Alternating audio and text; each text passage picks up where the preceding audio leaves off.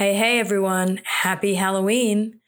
After speaking with cultural and conservation ornithologist J. Drew Lanham last week about how certain birds are abused and targeted because of the way they look, and also cats, it occurred to me that Halloween was the perfect opportunity to talk more about this and give some animals a rebrand. And since Friday the 29th was World Lemur Day, I have two special guests this week to help us better appreciate one remarkable lemur. Welcome to Wild Connection, the podcast. I'm your host, Dr. Jennifer Verdelin, but you can call me Dr. Jen. I'm a scientist and author that studies animal behavior. I'm passionate about animals, and I love helping people reconnect with nature to live better lives. This podcast is about you, other animals, and how we are connected in this wild and crazy thing called life. You can get the show notes and more on my website, jenniferverdelin.com, or on the podcast website, Wild Connection, the podcast, hosted by Podbean. If you like the show, please subscribe to it so you never miss an episode. All right, there we had some spooky Halloween music to lead us into the show. And before I welcome my first guest, I want to talk about a few more birds that have an undeserved bad reputation and see if we can't give them a makeover. It seems humans have a tendency to associate evil and death with ravens, crows, blackbirds in general, vultures, and owls. Let's consider the raven first. Some revere it, and some are certain it's a symbol of death and a bringer of bad news, especially when they show up at a funeral. Where does this come from? We know from Old Nordic and English poetry, the raven is one of the beasts of battle, together with the wolf and the eagle, all three of whom are joyous and eager for the death of fallen soldiers. This may be because all three will eat carrion or other dead animals. An incredibly important task in nature, by the way. We can throw crows into the mix because they're often viewed the same way as ravens. And in Japan, there's actually one word for them collectively, karasu. In Japanese culture, ravens and crows are interchangeable and become one as the crow god. It's revered and seen as divine heavenly intervention that will bring guidance from above. On the one hand, a bad omen, and on the other hand, divine intervention? The truth is the crow nor the raven are either of these. They are magical and have many exceptional properties.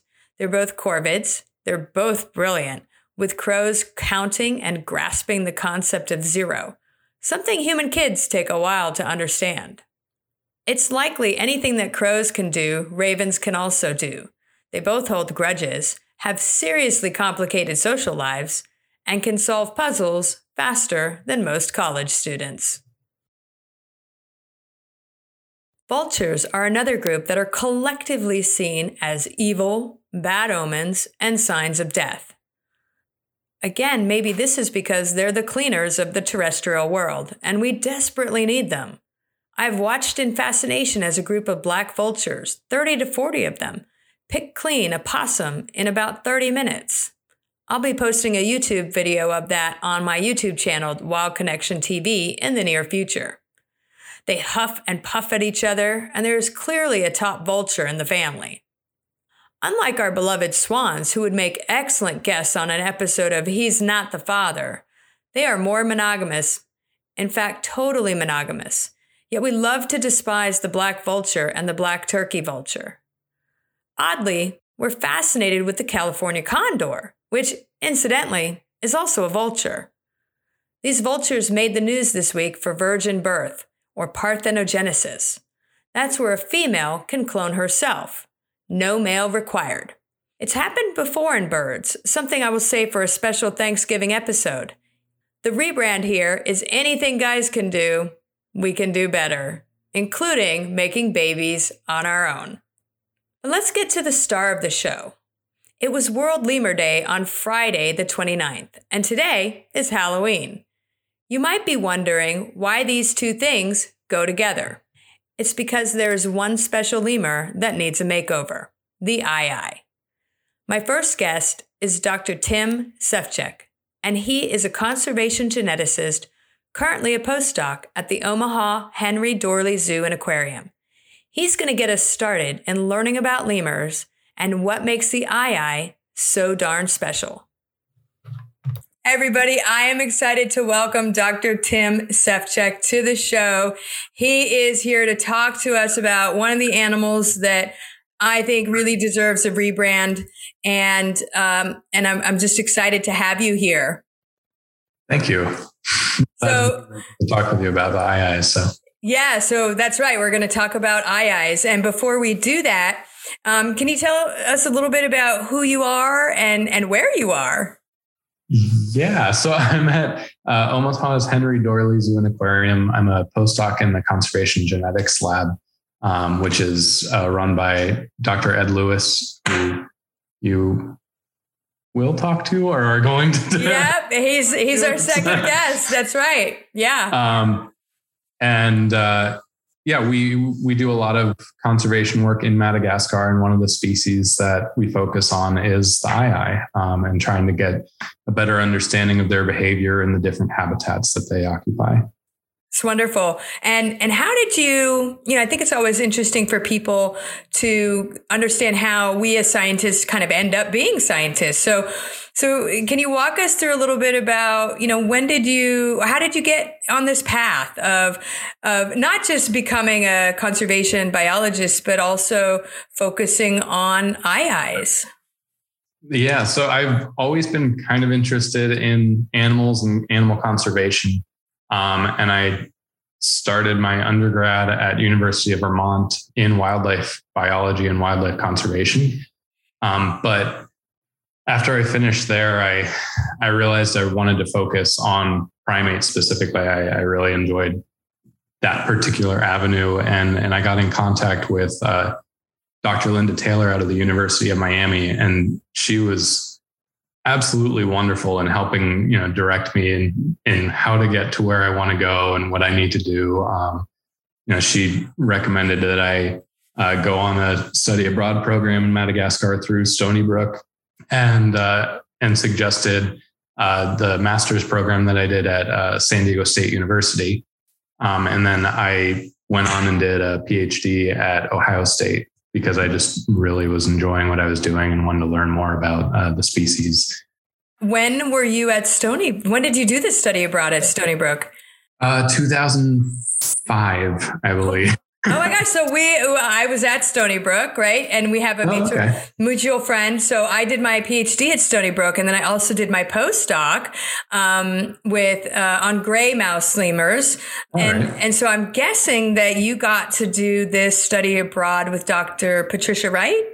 She's officially the person in charge of it. Yeah, I think Ulrich Reichardt I think that's what his last name was in charge of the study abroad for that particular year. But yeah.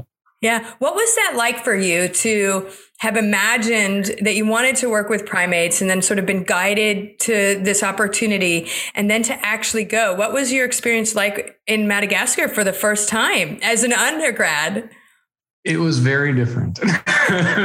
Madagascar it's amazing and very shocking simultaneously, because particularly coming from the US, like we feel like we understand the different social strata and like what poverty really is and stuff, but when you get there, it's like no, this is a whole different level, and it's hard to have people kind of grasp that and understand that. But then when you actually get there, you get to go out into the field and do what you want to do. And it's phenomenal. And met some wonderful people there. Actually, when I was doing the study abroad, Zach Ferris, who you also talked to, was doing his master's research. So I got to work a little bit with Zach and kind of get a more advanced feeling of what kind of research is being done out there and how that process works out. So it was amazing. And Madagascar itself is an awesome experience, but also very eye-opening and can be very sad at the same time. Yeah. I mean, I remember, so I grew up mostly in South Florida after my family moved to this country. And then when I went to Nepal quite some time ago, I had been to Brazil. I'd seen the shanty towns in Brazil before. And then there's still a whole nother level than that. And I think that it would be such a valuable experience for people to really travel to these kinds of places because then there's some gratitude maybe for, the resources that we do have. And it's not that we don't have suffering in our own country and that children aren't hungry and people aren't homeless and that we have to really uplift everyone. But it's a whole different level of poverty. And yet, and I have not been to Madagascar, but from everything I've met a few Malagasy. I think is that the right way to say that? Malagasy, yeah. Malagasy people, and they are lovely and kind and joyful. And so how did that, aside from sort of recognizing the differences in resource availability for people, how are you impacted by the cultural experience of meeting and interacting with another culture? I mean, that's a difficult question to answer. I feel like it's something that I've had a little bit more experience with than most people might have even at that point. I mean, I'd been fortunate enough to do a little bit of traveling beforehand, and I'd actually been to Madagascar once before that it was only for a week, but so it wasn't completely as jarring at that moment, but the first time it was very jarring. But it's very enlightening, and it gives you a moment to kind of reflection to think about, what commonalities there are and what differences there are, and how those things kind of drive people's perspective on the world, if that makes sense. It does. And you have continued, now, do you still work in Madagascar? Yeah.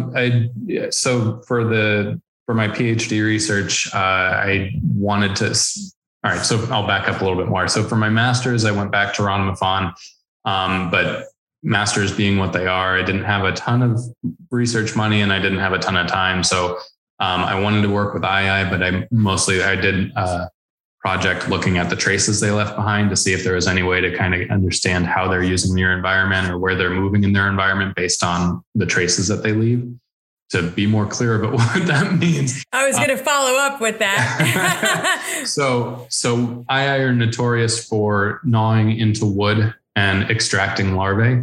And so they leave this very specific hole in wood that no other animal makes. So you can look around for that, and that's their trace. And you can very clearly be like, all right, well, then I was here because nothing else is going to make that. Right. Okay. That's interesting. Well, and let's back up even a step further and help folks understand what are IIs. I mean, because there's lots of different, so there's lots of different lemurs, and how are lemurs different from other like New World, Old World primates? And then where do IIs fit into the family of lemurs? Wow. The more I study them, the more I think my opinion is going to differ from some others. So the general idea is that IIs are lemurs, and very primitive type of lemurs. They're very distantly, they haven't changed much evolutionarily speaking, or genetically speaking, at least I think is the best way to put it. But they are lemurs. My opinion, as I get to study them more and learn a little bit more about them, it's generous to call them lemurs. Primates for sure. They're related to lemurs, but they're so different from the other lemurs. It's kind of crazy. I mean, they have a whole bunch of morphologies that are just completely different from anything you see in lemurs or in primates, really. They have continuously growing incisors, which for a long time, I mean, that's a trait of rodents. And for a long time, they were not listed as primates in large part because of that feature. they have elongated fingers with very specialized musculature. Like all the muscles in the third digit are basically gone. It's basically skin, bone, and some tendons, and it has a ball and socket joint at the base of the metacarpophalangeal joint where the hand meets the finger. Ball and socket joint at that knuckle, and that allows the finger to rotate almost 360 degrees. Okay, so I'm seeing like if we were as humans, if we had that, we could do some neat tricks with that middle finger on a ball and socket joint. Yes. And that's all I'm going to say about that. Okay, so they have these inside. So we'll talk more about some of their specific, what that finger can do, because it's quite special. Aside from its, sort of physical structure, anatomical kind of composition. But you mentioned that they have these big front teeth. They're incisors that grow like a rodent, like even a beaver, right? And so they gnaw on wood. And so this is that sort of forensic evidence that an eye has been there. And what made them ultimately get accepted as primates? Well, they still possess the basic features of a primate. They have a postorbital bar. They have what does that mean? A postorbital? So it's a piece of bone just to the side of the eye. Basically. Okay, and that's distinctive. If you were to feel the side of your eye, you could feel bone right along the side there. That's a postorbital bar. Oh, okay. And that's common to primates? Yes. Oh, it's fascinating. Something that some other animals or some other mammals also have. So it's not specific to primates, but in conjunction with the other features of primates, that makes up, and they have to have those features to be a primate. And eye does have that. Okay. So nails instead of claws. Eyes have some secondarily evolved claws, but we'll look past that one for now. Right. So fingernails are another sort of feature that sets things apart as primates. Right. And for the listeners, I'm still sitting here rubbing my eyes, trying to feel that extra bone. I'm fat and I'm rubbing my fingernails like, oh, I'm a primate. So we humans are primates, but we're really different from eyes. Yeah. Yes. Okay. So what did you discover in your master's in terms of how they move in the environment based on where you could find these traces of them? Well, so for my master, I hesitate because I feel like some of the things that I found in my master's, I might not agree with now. Well, that's okay. So you could give us the gist, and it led to more questions, obviously. Yeah. For my master's, at first it appeared like eyes were kind of focusing their feeding efforts around a specific type of fruiting tree called a canarium, or the vernacular is rammy. And this is one of the other main resources that they eat. They'll go grab fruit out of this tree and then gnaw into it and remove the endosperm, remove the fleshy part in the middle, and then just drop the seed underneath them. So those are the two main resources, are these invertebrates and this seed. And it kind of seemed like they might have been focusing a lot more efforts on where those fruiting trees were. But as I actually get to follow them and study them more closely, it seems less like that is what they're focused on, and more like they're just completely exploratory and they're looking for larvae wherever they can get it. And if they run across a rammy tree while they're at it, all the better. Right. Well, why pass up a little snack to tide you over while you're looking for a juicy little insect? So what kinds of invertebrates do they eat? We think it's beetle larvae. Eleanor Sterling did her research on Nosy Mangabe, which is an island off the coast of Madagascar. And she found that most of them were some type of beetle larvae. I didn't extract any of them, mostly because I was like, I don't know if I should be taking resources away from the animal. But yeah, from what we could see, it looks like the same kind of thing, just this really large larvae that they pull out of any woody resource. Okay. Some sort of wood boring larvae. Okay. Now they have some other, like people may not realize, like to me, they remind me, they look a little like there was a movie like The Gremlins. And I say that because they have kind of big eyes and they have big ears and more Gizmo though, right? Oh, Gizmo, that's it. That's it. Gizmo. You're right. And so what's a big clue about, when they're active is their eye size, right? So they're nocturnal. Yes, they are nocturnal. They still have tapetum lucidum, which is that reflective surface behind the eye. Like if you see dogs or cats at night and you get the reflection, that's the tapetum lucidum. So eyes and all lemurs actually still have that. And that's the best way to find them if you hit that eye shine. That they're basically like a large cat. Their fur is mostly black, but it's kind of broken up with little gray undercoat, a little gray undercoat, and the longer furs kind of stick out from that. So when you look up in the trees at night, you're looking at, dark sky, black canopy, or a black animal that's kind of broken up with gray fur. So it blends really well. And if you don't hit the eye shine, it's almost impossible to find them. Yes. And and it's interesting. I have an eye story. So I did work on personality in mouse lemurs, and that work has continued at Duke Lemur Center on Shafaka lemurs and ringtail lemurs.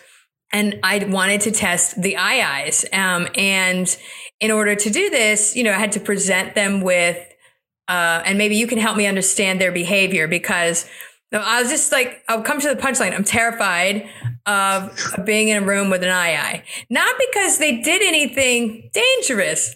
And this goes to how maybe some people view them because of the way that they look. But it's also has to do with a little bit of the way that they acted. So I had to present, objects that they were familiar with and things that they weren't familiar with. But eyes are really strong. They can break stuff. So, and I think they break it with their teeth. Am I wrong there? They can, yeah. My understanding. So I visited Duke Lemur Center once, and when we were there, we noticed all the metal plates on the walls, and they're like, "Oh yeah, that's because they tap on the wall on the cement cinder blocks and hear the hollow spots and just decide to gnaw through it." Exactly. So yes, you can have incredible bite force. That's right. But they were never threatening. It's just that when I presented them things that they were familiar with, they were often things that they used to get treats in. Mm-hmm. And when an eye thinks that it's going to get a treat, and then it discovers that it's actually empty, it apparently wants to let the human in the room know of their grave error. And they did this by coming straight up to your face. And because it's dark when they're in their enclosures, right? When they're active, they're on a different time schedule. So they put them, at least at Duke Lemur Center, at night during the day and at day during the night, so that they're active during our daytime. And so there I am, locked in a room with 3 eyes. And so they make fun of me to this day. And this eye just like walks up to me, and before I know it, it's in my face. So their personal boundary lines are blurred. A little bit, and it put that long finger pointing it at me. Like, where is the food that should be in this cereal box? And so and they're large. They're not tiny like a mouse lemur. I think a lot of it is fur, though. I know. I think they're giant puffballs. They look big, but mostly fur. I know. And they have a big, giant puffball tail. It's long. Yep. Right? But so things appear larger in the dark, maybe, than they really are. And I couldn't cope. And so I forced an undergrad to do the research.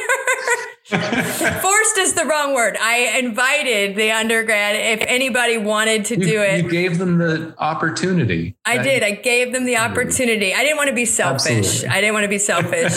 And so it is still a source of enjoyment to poke fun at me for like, nope, that's okay. I don't need to, you go ahead. But this brings us to a bit of the social perception that even, that people have because they look different, they're dark. And there's some sort of folklore or mythology surrounding ayis. Can you talk about that a little bit?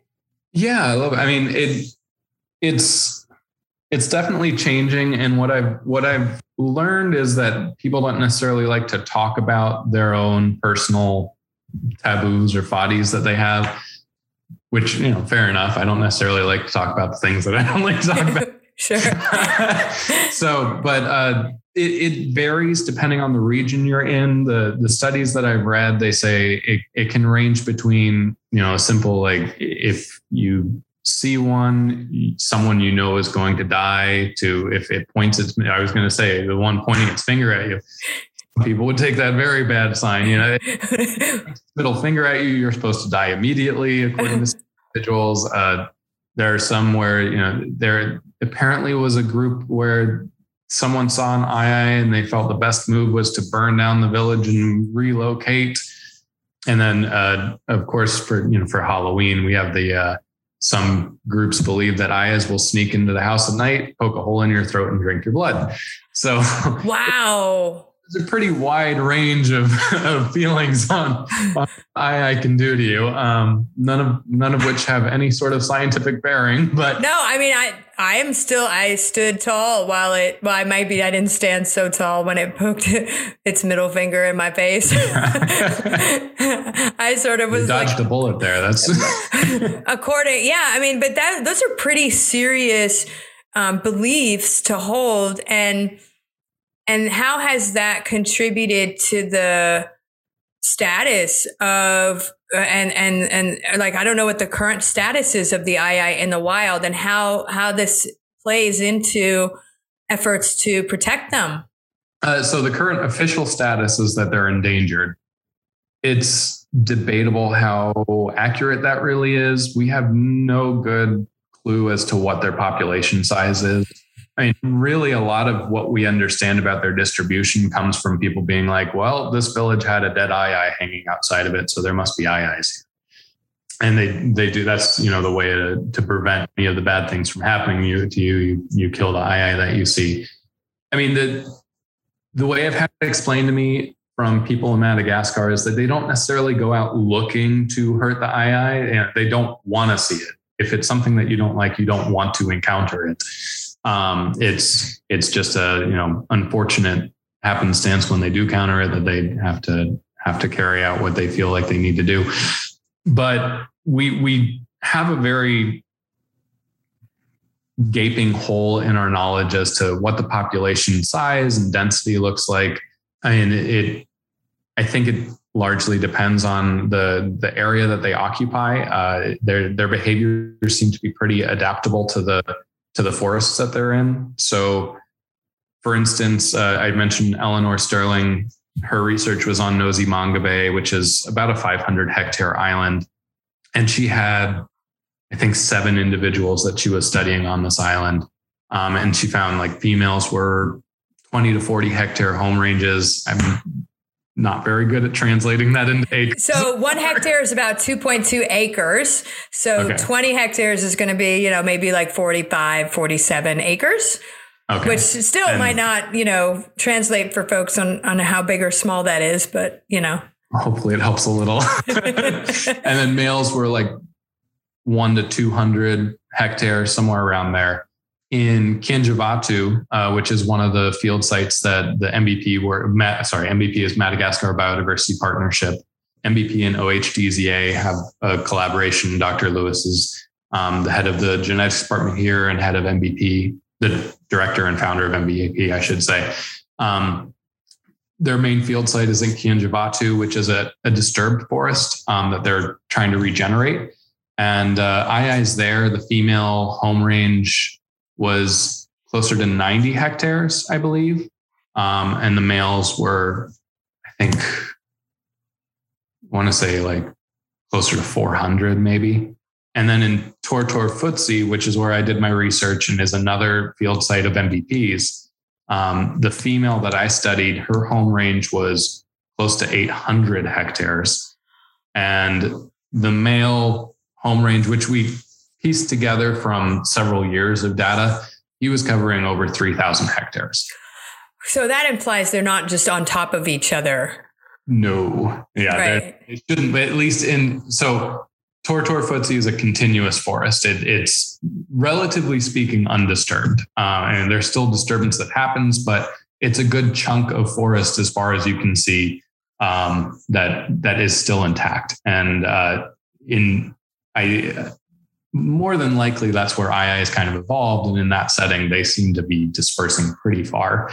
And Ayais are solitary and we believe they don't really have much in the way of overlap. At least females seem to have very strict home ranges that they don't share with other females. So if you have, 800 hectares for one female, that's a huge chunk of space. So the density may be a lot lower in a continuous forest, and then maybe, where the forests start to be a little more disturbed and a little more isolated patches, they might have a little bit higher density because they have to. Right. Now, cool thing. Sorry. No, go ahead. But the interesting thing is that we've actually seen that they don't really care so much about like the forest limits. We've actually seen Ayais that'll walk across rice fields and just go on this huge walkabout to another forest that's really far away. It makes it even more difficult to keep up with them because, they can travel pretty far, like well away from your research site. Well, so they present you quite a few challenges. They're nocturnal. They blend in with the environment. They have really large home ranges. They're mostly solitary as much as you can tell, which means they're not going to be super noisy. Do they make noise? Do they call? Do they have lots of different vocalizations? Infrequently.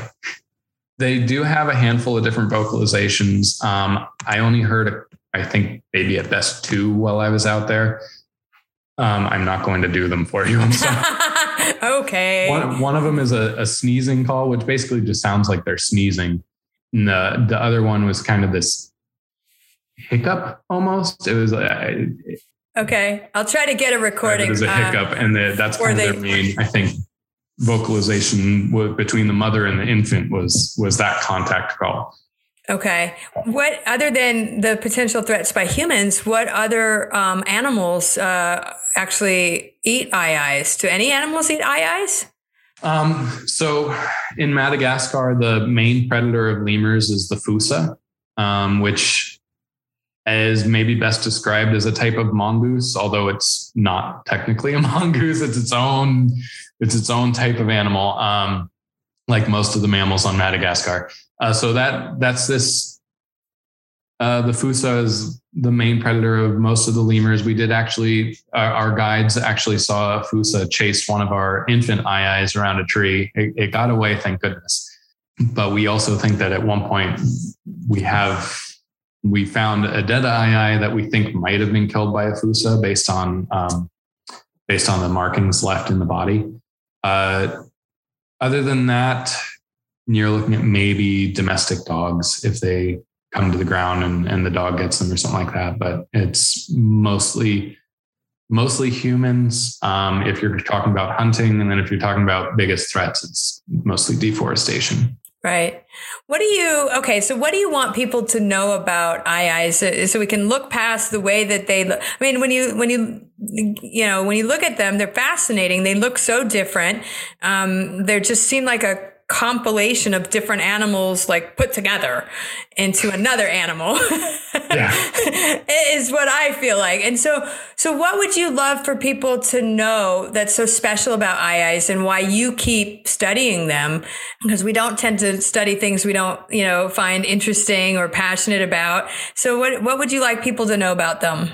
I mean, well, first of all, they're not evil. I think they're actually adorable in that kind of like, oh, it's so weird, it's adorable kind of way. They're absolutely fascinating in terms of they seem to break a lot of general rules that we have for animals. For instance, in primates, we have this rule that basically says a primate shouldn't be able to survive on insects alone if it's over 500 grams. It's just energetically not efficient to do that. But the II is 2.5 kilos and like 80% of its diet is insects. So there's something weird going on with that. They've just got so much peculiarity going on. It's a fascinating window into evolution and why it works the way it works. Like, why would something evolve this way? It's so crazy. Yeah, it really is. And and I'll make sure I put photos of the IIs on the show notes. And what are you working on now? II specific or in general? In general. So, because I want to make sure people can keep up with you and follow the work that you're doing, because it's so important, not just for IIs, but for conservation in general. And I love being able to bring people like you and introduce them to the audience. So, so whatever you're working on that you feel like sharing. Right. So, obviously COVID's put a large damper on our opportunities to go over to Madagascar and work. We're really fortunate. We still have, we've been able to retain our teams in Madagascar and pay them through the pandemic, which is, I think, a testament to the zoo and to our department, our program as well, being able to generate the grant funds to do that. But so we're still collecting data on some of the IIs and trying to get a good idea of infant behaviors, infant development. We're trying desperately to figure out dispersal of infants. How far do the infants go away from the mother, from their natal home range, from the mother's home range when they grow up, especially in disturbed forests where there may be less area for them to disperse out to. That actually may be one of the bigger problems that they're having is there's just so little places for them to go, are solitary. So they run into another II and that could be a fight that does not end so well for one of them. So we're working on that. We have a very robust, I think is a good word for it, program where we're working with a bunch of Malagasy graduate students, both masters and PhDs, trying to help them through their career, trying to get their scientific career going. We have students working on Lepolemur septentrionalis, which is the northern sportive lemur, which we think only has about 100 individuals left in the world. We're doing that work up at Montagne des Français, which is the north of Madagascar. We're working with some students on lemur catta surveys in the Southwest to get a good idea of how many of those there are left.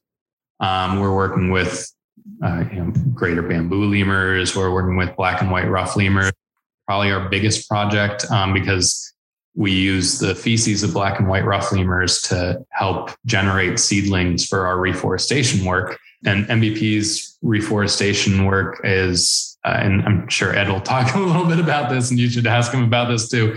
It's actually phenomenal. They started in 2010. And since then they've planted over 4.5 million trees in Madagascar, most of them in Kanjavatu. So one of the coolest things is to see the Kanjavatu field station and see before and after pictures, because the before pictures, it was just this completely denuded hillside that no one wanted. And now it actually has a forest that lemurs are starting to come back into. We see mouse lemurs and fat-tailed dwarf lemurs moving back into that forest and starting to use it. So that's pretty exciting. getting a good idea of how long it takes to generate these forests to the point where wildlife will reuse them.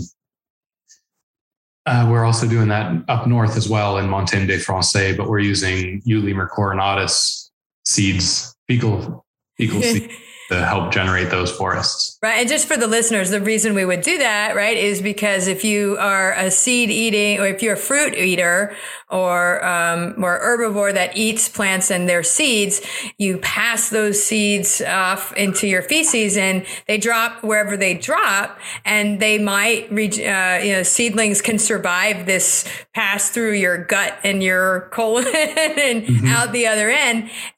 But a lot of times, the survival rate of seedlings can be pretty low, just sort of wherever they might land. So you guys, if I'm understanding, you go collect the feces, and then do you extract the seeds from that and actually plant, grow the seedlings before you then put them out?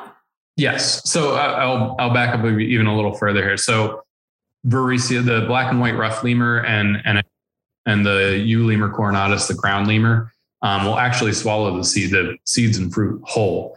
So okay. They don't destroy the seed at all. And it's actually really funny to watch them eat that, because they got very flexible cheeks. And so you get this kind of groundhog look where there's just big puffy cheeks as they try and gnaw on this food. But they swallow the seed whole, so it comes out intact. And then, we've had a couple of different students look at germination rates of seeds that have passed through a digestive tract compared to seeds that are just removed from a fruit, or seeds that are that the fruit has decayed naturally. And not every species, but there are certain species of trees that are co-evolved with lemurs, and we see this in other primates and some bird species as well and stuff. But on Madagascar, lemurs are the main seed dispersers, and some of the trees, the germination rate will be close to like 80% successful if it's gone through the digestive tract, and basically zero if it hasn't.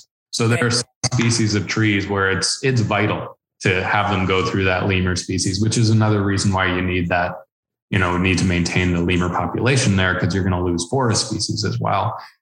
They'll go in, they'll follow some of the lemurs around, they'll collect fecal samples, they'll clean the seeds off, they'll plant them. We have nurseries at the different sites, and they'll grow the seedlings until they can reach a maturity where they can plant and kind of survive. In Kiribati, they have about 20 nurseries right now. So they work it's a big part of the project there. Yeah. Well, and what a lot of people don't realize is post PhD, or even during your PhD, you're dealing with more fecal matter than you ever thought when you first set out. Because it's so informative. It's not just that I love that you guys have discovered that the journey for the seed for some of these plants requires a trip through the digestive system of certain lemur species. But, fecal matter itself is so informative. You can get hormones from it, genetics, diet. You can sequence the entire, diet of an animal by just having some of its poop.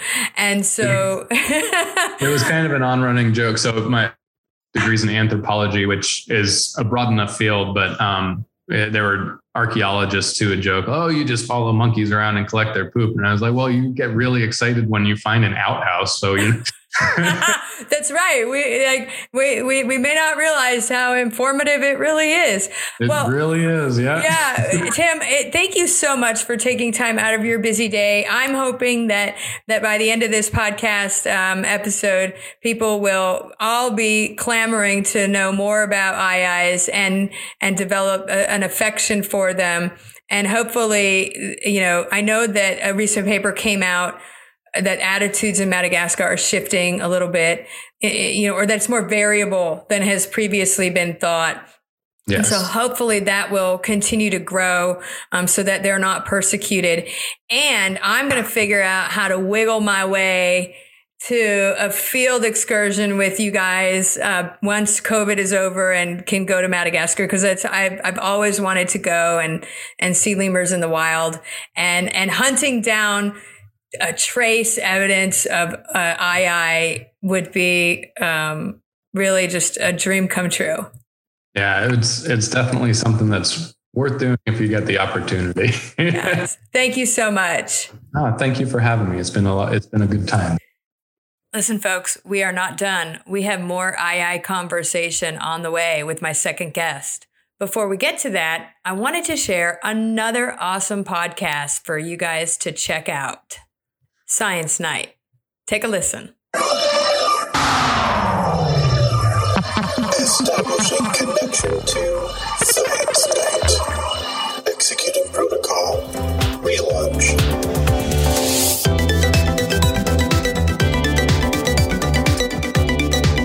Science. What is it? Who does it? Why does it matter? The Science Night podcast answers these questions and showcases the latest in science news and discoveries. Join us every other Friday to meet the scientists behind the science and the stories behind the work. Learn more at SciNight.com. That's SCINIGHT.com. The Science Night podcast is a proud member of the River Power Podcast Mill. Find out more at riverpower.xyz. All right, now that we have our II 101, I wanted to catch up with our second guest, Dr. Ed Lewis, to find out more about lemurs, IIs, and the conservation work he is spearheading. He's the Director of Conservation Genetics at the Omaha Henry Dorley Zoo and Aquarium and the General Director and founder of the Madagascar Biodiversity Partnership. Hey, everybody, I want to welcome Dr. Ed Lewis to the show. Thank you for being here. It's great to be here, Jennifer. Well, I had one of your colleagues, Tim, on earlier to sort of introduce us a little bit to IIs. And, one of the reasons I wanted to feature them this Halloween episode is because they have a bit of a bad reputation in Madagascar, and maybe people here who see them might find them to look a little odd or different, weird, and think they look scary. And so I wanted to give them a rebrand by talking about all of the amazing things about them. So you work with IIs, and how long have you been doing that? Well, I've worked in Madagascar for 21 years, and I guess the reputation could be, it's almost like Tim Burton designed this animal because I got big teeth and big ears and skeletal fingers. So it can be sort of understood why it's got this bad reputation of a ghoul or a gremlin. But I've worked there for quite a while. We didn't, it's hard to find them. They're almost like ninjas in the forest. And so over the years, we've been to a lot of places. I think around over 250 places we've been to Madagascar, and some of them 3 or 4 times. So we've been pretty much all over Madagascar. And so we've had an opportunity to accidentally run into them. We actually collected captured the first II way back in 2002. That was the first time. We had been working for 3 years and had never run into one. We'd seen signs, but we finally found one. And ironically, it was captured in a place called Bura. In Bura, it was a protected area. It's one of the oldest protected areas, but it's no longer recognized as a protected area because of the amount of TAVI, the slash and burn fires that have occurred. So we have a sample and information on a species, several species of lemurs that are no longer found at this place. It's gone. It's completely gone. It's now mango trees. That's about it. Wow, that's really unfortunate. And we heard from Tim that some of the evidence you use to try to find IIs is they leave traces behind in the trees from their chewing and trying to get at the larvae that they eat. And we didn't really get to before we sort of talk about some of the places where they might be found in Madagascar and where they might no longer be found. You kind of mentioned Tim Burton might have put this animal together because it's got all of these it's like a mishmash of different animals kind of thrown into one animal. But those features are really give us a sense of the specialness about them. So why do they so they're nocturnal, right? Yep. But why do they have such big ears? And what does this special finger do? Well, everything that about them is actually evolved over time. They're one of the oldest evolved primate. I mean, if you look at the molecular data and the time stamp on them, it's around 40 million years ago, which is before all of the primates and way before all the lemurs. So, it's been evolving for long enough, and so the ears have actually modified. They have almost like a soundboard that actually focuses the sound. And their middle finger it's like skeleton. It's not as fat as the other ones, and they'll tap it in really rapid motion, and they're using this to sort of bounce off sound to find grubs inside trees or bamboo. And it's really unusual because it's the only we look at our finger, it's a hinge joint. It's the only primate or vertebrate that has this ball and socket joint for their finger. In fact, the first time we immobilized that lemur, we looked at it and said, oh my goodness, we broke its finger. But we finally realized it was a ball and socket joint. So it was kind of disturbing at first. So, everything about them, they have this musculature that is sort of in the front of them that allows them to walk straight down. They walk underneath the trees. They don't really do a lot of jumping. So they can actually, we can lose them, even though we have radio collars.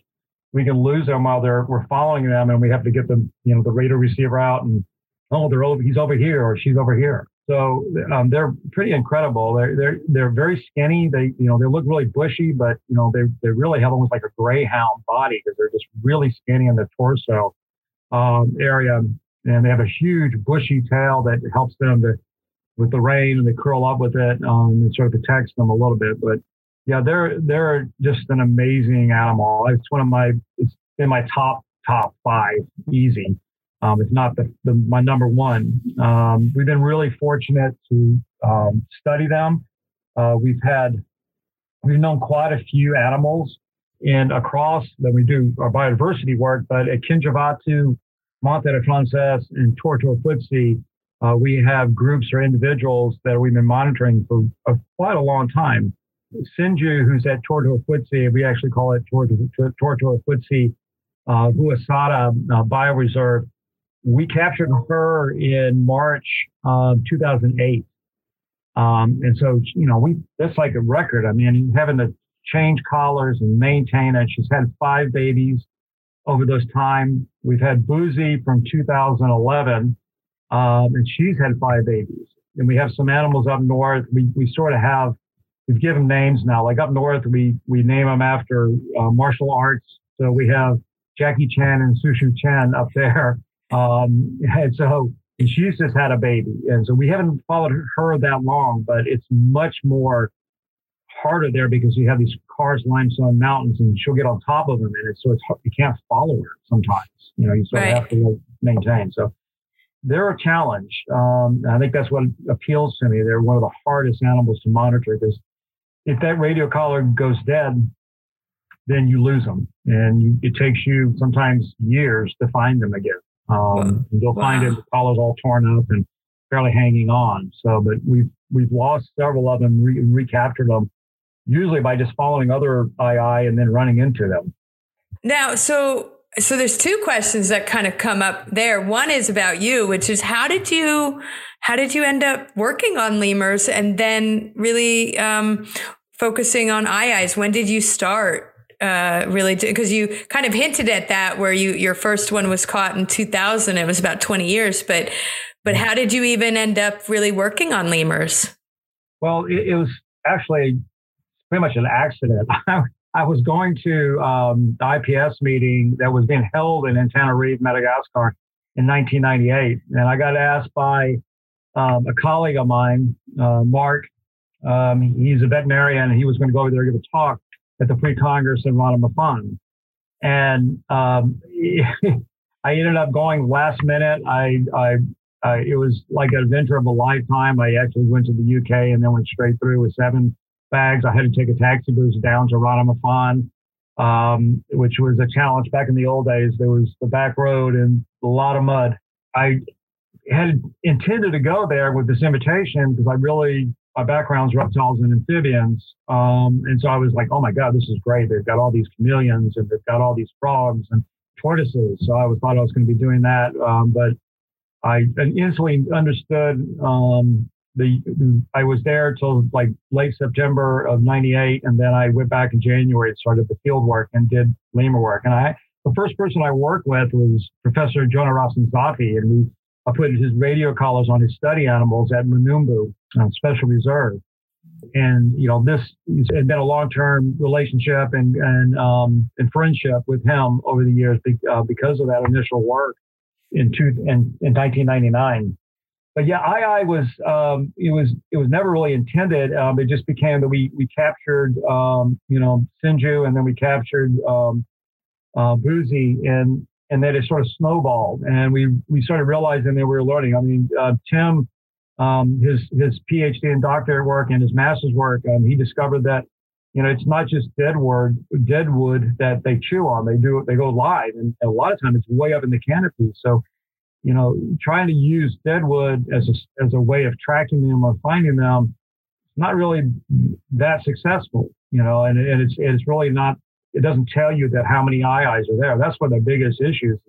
We don't really know how many are there because, the territories are immense, it's huge. I mean, with 3,000 hectares, it's 6,000 acres. And right. They'll move kilometers at night through the canopy. And these teams, it's a hard job. They have to work during the night, and that's their job. They don't really get daytime work, and so they're tracking them and following them. They can move, and they do these walkabouts where they just go. We had one Sulu that moved over 30 kilometers in about 4 days and was on the ground walking. We had a GPS satellite collar on him, and you could see him walking on the levees of a rice field when you get really close to the data that we were downloading. So it's amazing. I remember distinctly in the 2006 lemur status IUCN Red Data list, can't remember the individual, but I've talked to Dr. Russ Mittermeier, and we distinctly remember somebody saying they saw an eye in a Carafonsical walking down the road. And everybody went, no way, no, you're making it up, look at the dog. But we have proof they do. They get on the ground and they walk across the road in Kinjavato all the time. Wow. I mean, I love that. I love that characterization of a walkabout. They're sort of like feels like they're the Forrest Gumps of primates. They just like, okay, I'm going over here for kilometers on end. And they live a long time. How long do they live? And and how does that compare to other lemur species? Well, it's amazing how long. I mean, Dr. Patricia Wright, she's done a lot of work with Propes, with Sophakas, and, they have 38, 40 years. Old. And so, when you start looking at it, it shouldn't be surprising they live that long, but there's always things going against them now, especially with humans and bushmeat trade and hunting, and habitat loss. But, I think we had a female that she ended up getting cancer in Kinjavato. Her name is Bula Futsi. And we finally, when we realized that it was terminal, she was really skinny, but she had hardly any hair on her. She was so old. It's amazing that we're estimated she was probably 30 plus years. She had a baby about 2 years before and lost that baby. And then she had another one, lost that baby. And then she started getting these tumor growths up in her neck and a lot of infections. And so we did a check on her, looked at her, removed her collar and put her back in the forest to let her pass away on her own in the forest that she grew up in. So they can live quite a long time. And it's like we said, we're following Sinju. We're going into the 13th year, 14th year with her. She's going strong. She's got a baby right now named Blackbeard. So we name all those after her, after pirates. We've got Lafitte and Blackbeard. So. But do you have a favorite individual that you've gotten to know over the years? I hate to say because I don't want to jinx it. Because I've gotten really close to a lot of them, and they died. And the most amazing thing, which we've had 15 babies born within these females that we have, all male. Really? Single female, and we don't really understand that. And, there's so many things we have to learn, and we've seen this before where we have it's not like a 50-50 population. We see this in the reintroduction program we did in Endasa Bay with the Diadema Sophaka and the black and white ruffs, that, we have a lot more males born than females. And, we don't know how this is happening. Is this a postmeiotic effect or change that's happening that we're not really understanding yet? But there's so much to learn about these animals, and it's so difficult. We've never seen a conception. Wow.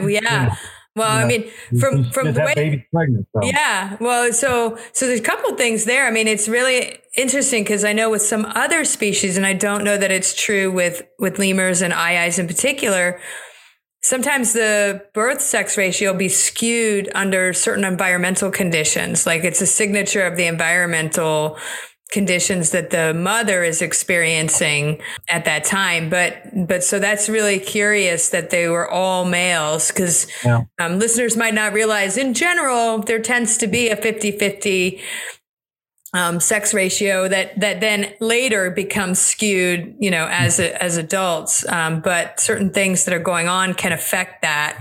The other interesting thing is that, well, they're really hard to see. Even just an individual, even if you're tracking it, it would seem almost impossible to catch a copulation. I mean, you look at back at the history and the people that have studied, done a lot of great work. Eleanor Sterling, she was there and she saw it. She said that the female will hang upside down a branch and the male would copulate, but there were so many animals packed in on this island that other males would try to pull the other male off the female. We've never seen that. We've had, we can track, pretty much every month of the year we had a conception. We can just go back, 65 to 70, 165 to 175 days and get back and look when it was actually conceived. And sometimes it's during the holiday or during the holiday months or something like that. But, right. And we can't watch this animal all the time. We don't work every night. That's an impossibility. We can't afford to support that many people to go follow them every night and working all through the night. That's, and then you have nights where it rains and you can't really look up in the rain to see an animal that's way up in the canopy. Where do they go during the day? Like, where do they sleep? Do they sleep just on a branch, or do they, what do they do?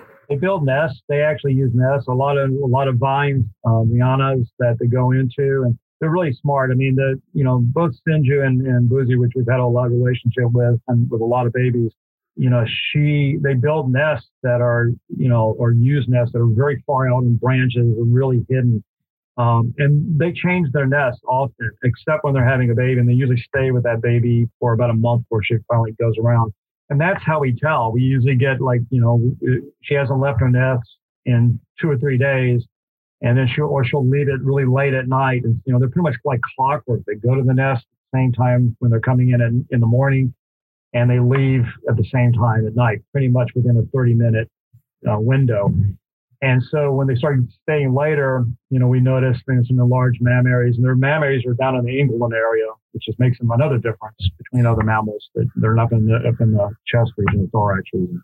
Right. So that's how we know that, she's having a baby. I mean, first time I did, I got a call. I was on the road and they said, she hasn't left in this 3 days. I said, she's having a baby. So they have better sleeping habits than most of us. And they didn't need books or specialists to tell them you should go to bed at the same time every day and wake up around the same time. And so it's got to be, do you ever feel like it's nerve-wracking when you know that they've had a baby and and what do baby aye-ayes look like relative to the adults? Like, are they hairless? Do they come out like with fur all over? Well, I have a sort of a hands-off approach sometimes, especially when we have a baby, because these are wild animals.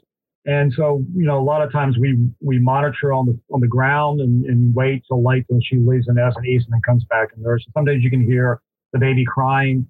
Usually it's like a month before we actually even go up there, and we let Boozy or Ruby or Sinju leave or Susu Chen leave, and then we go climb up. We went, and that was probably the most, hardest thing for me to watch these guys and people that have worked for me for 20 years climb up these trees and be 30 meters up in a tree, without harness, with bare feet.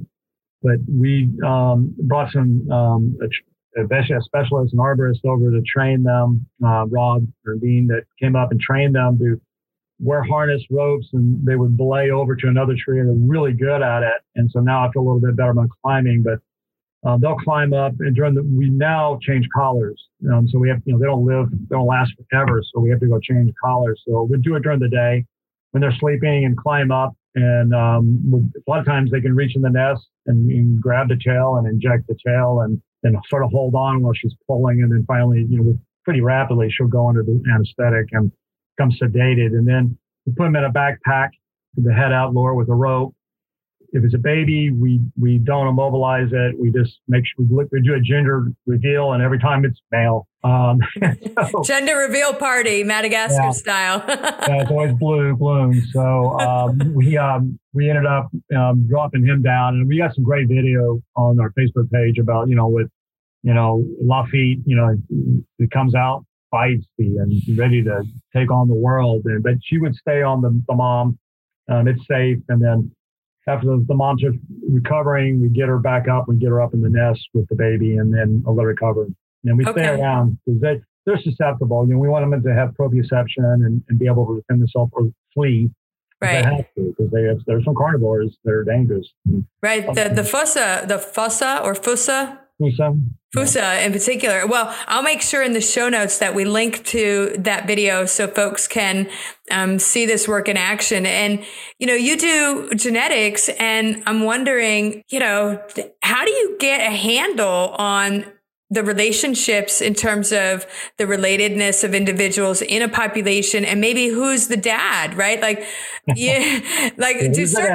do certain females, kind of like the same male? And do they mate with the same male over and over again? Or do they like to have a lot of different, fathers for their babies? Well, we've done some broad strokes. I worked with George Perry from Penn State and Steg Johnson and his student, Megan Aliwar. And we've done a lot of genomic type data and looked at that, and we found biodiversity that's very unique. In fact, the II up north is kind of different species or subspecies, but it's got tremendous amount of unique genetic diversity that's found only up there. And none of those animals are represented in zoos anywhere. So, but when we've just started looking at microsatellites and looking at pedigrees and look at the individuals, getting samples, and it's hard to use fecals because you can't find them usually because they poop and it's at night and everything looks brown on the ground. So it's really difficult to get that. So, and they also have some inhibitors for polymerase chain reaction with it. So it's really difficult. But we have just started to, and we've got some surprising results that we're going to publish. But, who's related to who? We thought that this was the father was Jera, and he's this brother looks like Boozy. And so we've gotten some surprises along the way, but we're just starting to get that done. The pandemic has slowed things down a lot as far as the genetics goes. And so we're just starting to get rebooted on that. And that's a high priority, is to get all these adults and then babies and look at it at the genetic diversities within a population versus across the population. So we should have some information coming out soon on that. But it's amazing. Everything we thought, we haven't been right on. So I can say that. So right. Well, and people don't realize how often being a scientist is humbling. I know when I, not only because sometimes what you think is going on and it turns out you don't, but sometimes the animals outsmart you in various ways and, make you realize like, oh, they're kind of more clever than I am. Okay, I have to work harder at figuring this out. Before we talk about some of your work at the founding the Madagascar Biodiversity Partnership and the important work that's going on there, I want to talk a little bit about the beliefs and attitudes that people have about IIs. Tim kind of introduced us a little bit to some of the ideas that people in Madagascar have about IIs and seeing one and what that means. And how do we know kind of where those beliefs originated from, like sort of why that's part of their culture, and how prevalent is it still now in 2021? And is it changing at all? Well, a lot of the stories, there's some great stories about a lot of lemurs. The story about the injury in the Babakuta and the black and white rough lemur, the Varissia, Badajatsi. And, there's always that the injury is crying because it lost its tail. And the black and white rough lemur's got a really long tail, so it's laughing. Its calls are wah, wah, wah. So it's laughing at the injury. So I'm sure there's some stories. I haven't really read anything, or things are usually passed verbally. They're not really written down in Madagascar that much. So that would be interesting things. And I know there's been a couple papers this past year about II, and I've seen a lot of really vigorous debates during meetings about this, about whether it's considered a fadi or a taboo, and I don't think there was ever an agreement on the truth. I know that there's change, in our community. They know about the II, and they actually understand that it's actually a big draw for tourism, because otherwise you don't really see it, and it's not in a cage, and you have a chance to see a baby often, because we have so many females now that are cycling through with offspring. So I know there's change. A lot of times we get really lucky, and we'll have, we bring the animal down, and we're changing the collar, and we have kids that we get, if there's a school kid or something like that, close, we let them see the animal close. We've had so many events. Conservation Fusion and Susie, she built costumes, and one of them is an II. And it's always the student that's done the best in that class or that school gets to wear it during some of the parades or festivals that she holds. There's ways to changing attitude, and monetary value is a really easy way to change people's ideas. And so, but it's hard, that's one of the hardest, that's the biggest dilemma in Madagascar, because there's so much biodiversity and there's so many places. You can't have, these big, national parks and expect that these little ones are going to bring. But, there's some exceptional stories like Anja that, that's not that big of a facility or a place, but they have a great tourism and income because of how they've handled it. But that's one of the biggest things about getting, this idea about the II being a boogeyman. It's such a large range. I don't think people see it that often. They'll see sign of it, but they don't really see it that often. But of course, they're in the field, and often during the day, they're not really going out at night that much. A lot of people aren't. So the majority of the population, they're inside.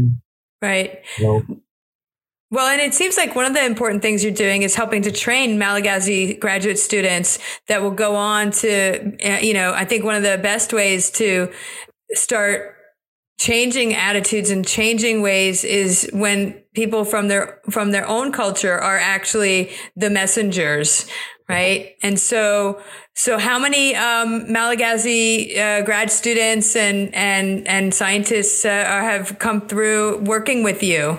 The last I heard that's over 60 have graduated with their doctorate or their master's. We usually have, in normal times, probably like 20 students that are either in the field or finishing up their dissertation and writing.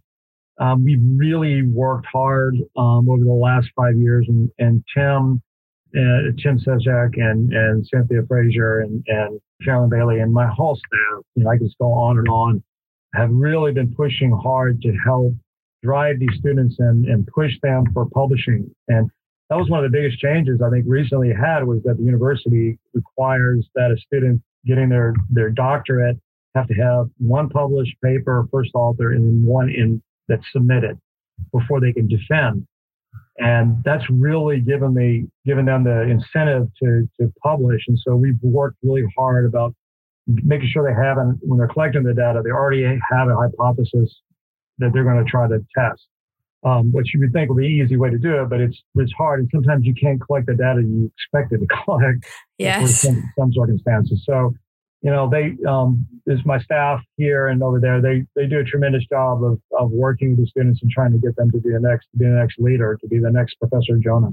And so that's really, we really invest hard on that. And that's I guess one of the best things about our program. Right. And that's a great way to build trust and relationships with local communities is having representation of Malagasy people as conservationists, as leaders, as scientists. And you founded, and you've talked about this a little bit in terms of the incredible biodiversity, because it's not just aye-ayes that are there. There are many, many species of lemurs. There's lots of reptiles and an incredible diversity that's found in Madagascar, and you founded the Madagascar Biodiversity Partnership. Can you talk a little bit about what that is and what its goal is and how people can get involved and support the work that you're doing? Well, the Madagascar Biodiversity Partnership it got founded. It was all the paperwork and the laws and the drafting. It was accepted in 2010. And so I'd already been working for about 10 years there. And I had a lot of staff members and other people that had worked with me for a long time that are still working with me. I can't do this forever. And I wanted to be able to leave something besides, okay, well, I'm done. Good luck. Find another job. So I really wanted them to have something and own something. So we created the Madagascar Biodiversity Partnership. And so we have 4 sites that are going to have been picked farther from each other. So we have Lavavula, which is in the far southwest, near Tampulu, which is spiny forest, and we do lemur cata and Propithecus burrowi, Burrowsophaca, ringtail lemur. And then we have Tordoputzi, which, it's got greater bamboo. It's got 14 lemur species in the area, including ii and black and white ruff that we work with. Kinjavata has 9 species of lemur. And then we work way up north with the Panthera frances, which is the northern sportive lemur, which is probably the most critically, if not, I said probably, it is the most critically endangered lemur. I think the last count we had 84, but this whole area, this last place it's in, is being cut down for charcoal.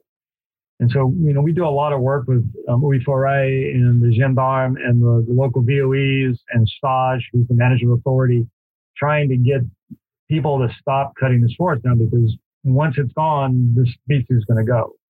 Right. It cannot be kept in captivity. There's 26 sportive lemur species, and none of them are in captivity. The gut flora, the hind gut flora changes so rapidly. The minute you take them out of the wild into captivity, you can't duplicate that at this point. And so they die a horrible death. We have to protect their habitat. And so that's the amazing thing about almost Hollis Henry Doherty's Zoo and Aquarium is they're supporting this project over there. They don't have the animal in captivity. They're not going to.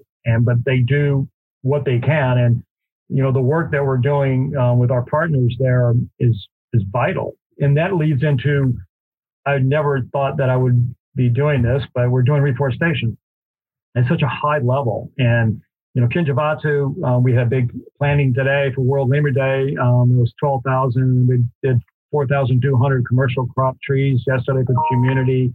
And we did, but we planted around 4.5 million.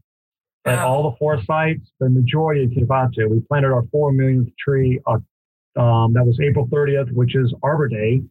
And that was the 4 millionth tree. But we have goals to really up this ante. We really want to start putting trees at a ridiculous level, even though I know that we're planting between 60 and 70,000 trees a month.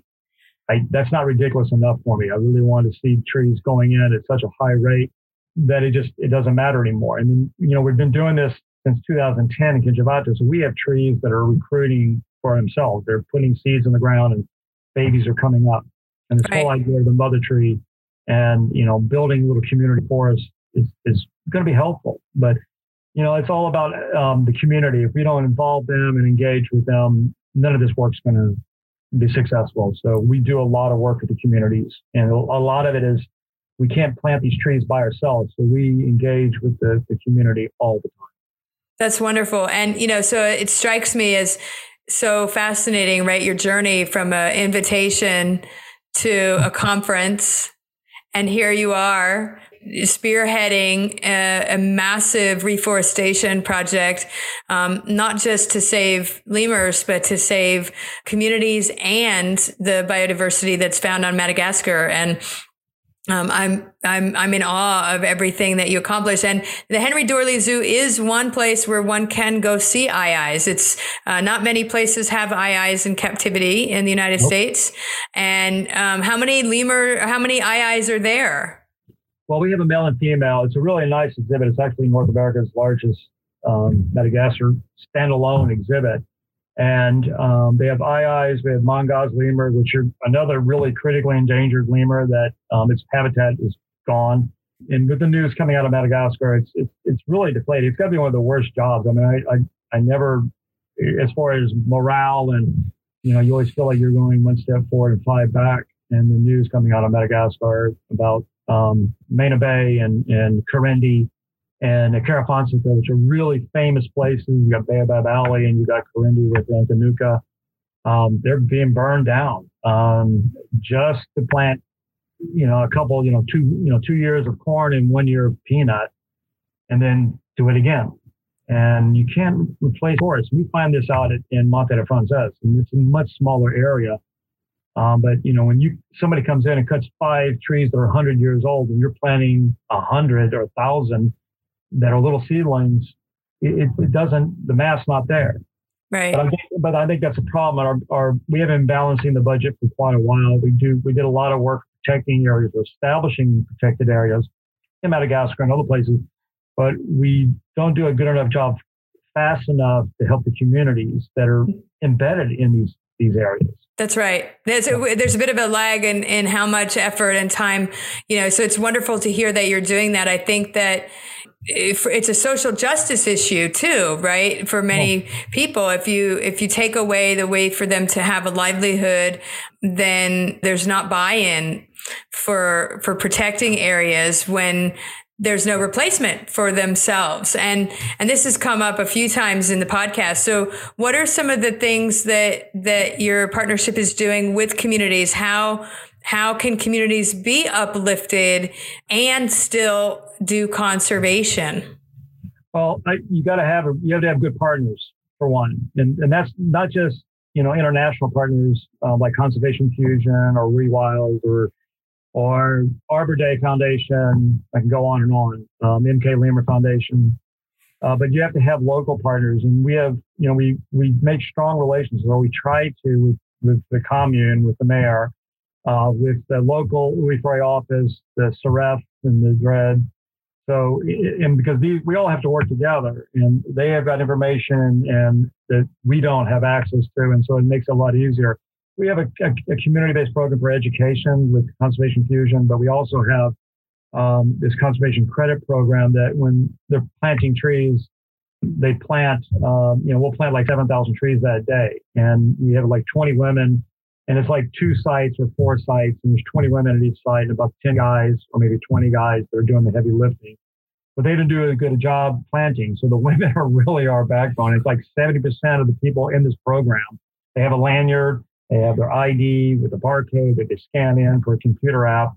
And at the end of the day, if we planted 7,000 trees, they get 70 credits. And then we have and they can cash those credits in, and we have a catalog. And one of the nicest or most incredible things that happened, if there's a silver lining of this pandemic, is that when this was happening in March, and I left Madagascar before the international ban happened on March 19th, we started realizing that this was going to hit Madagascar and they're going to close it down.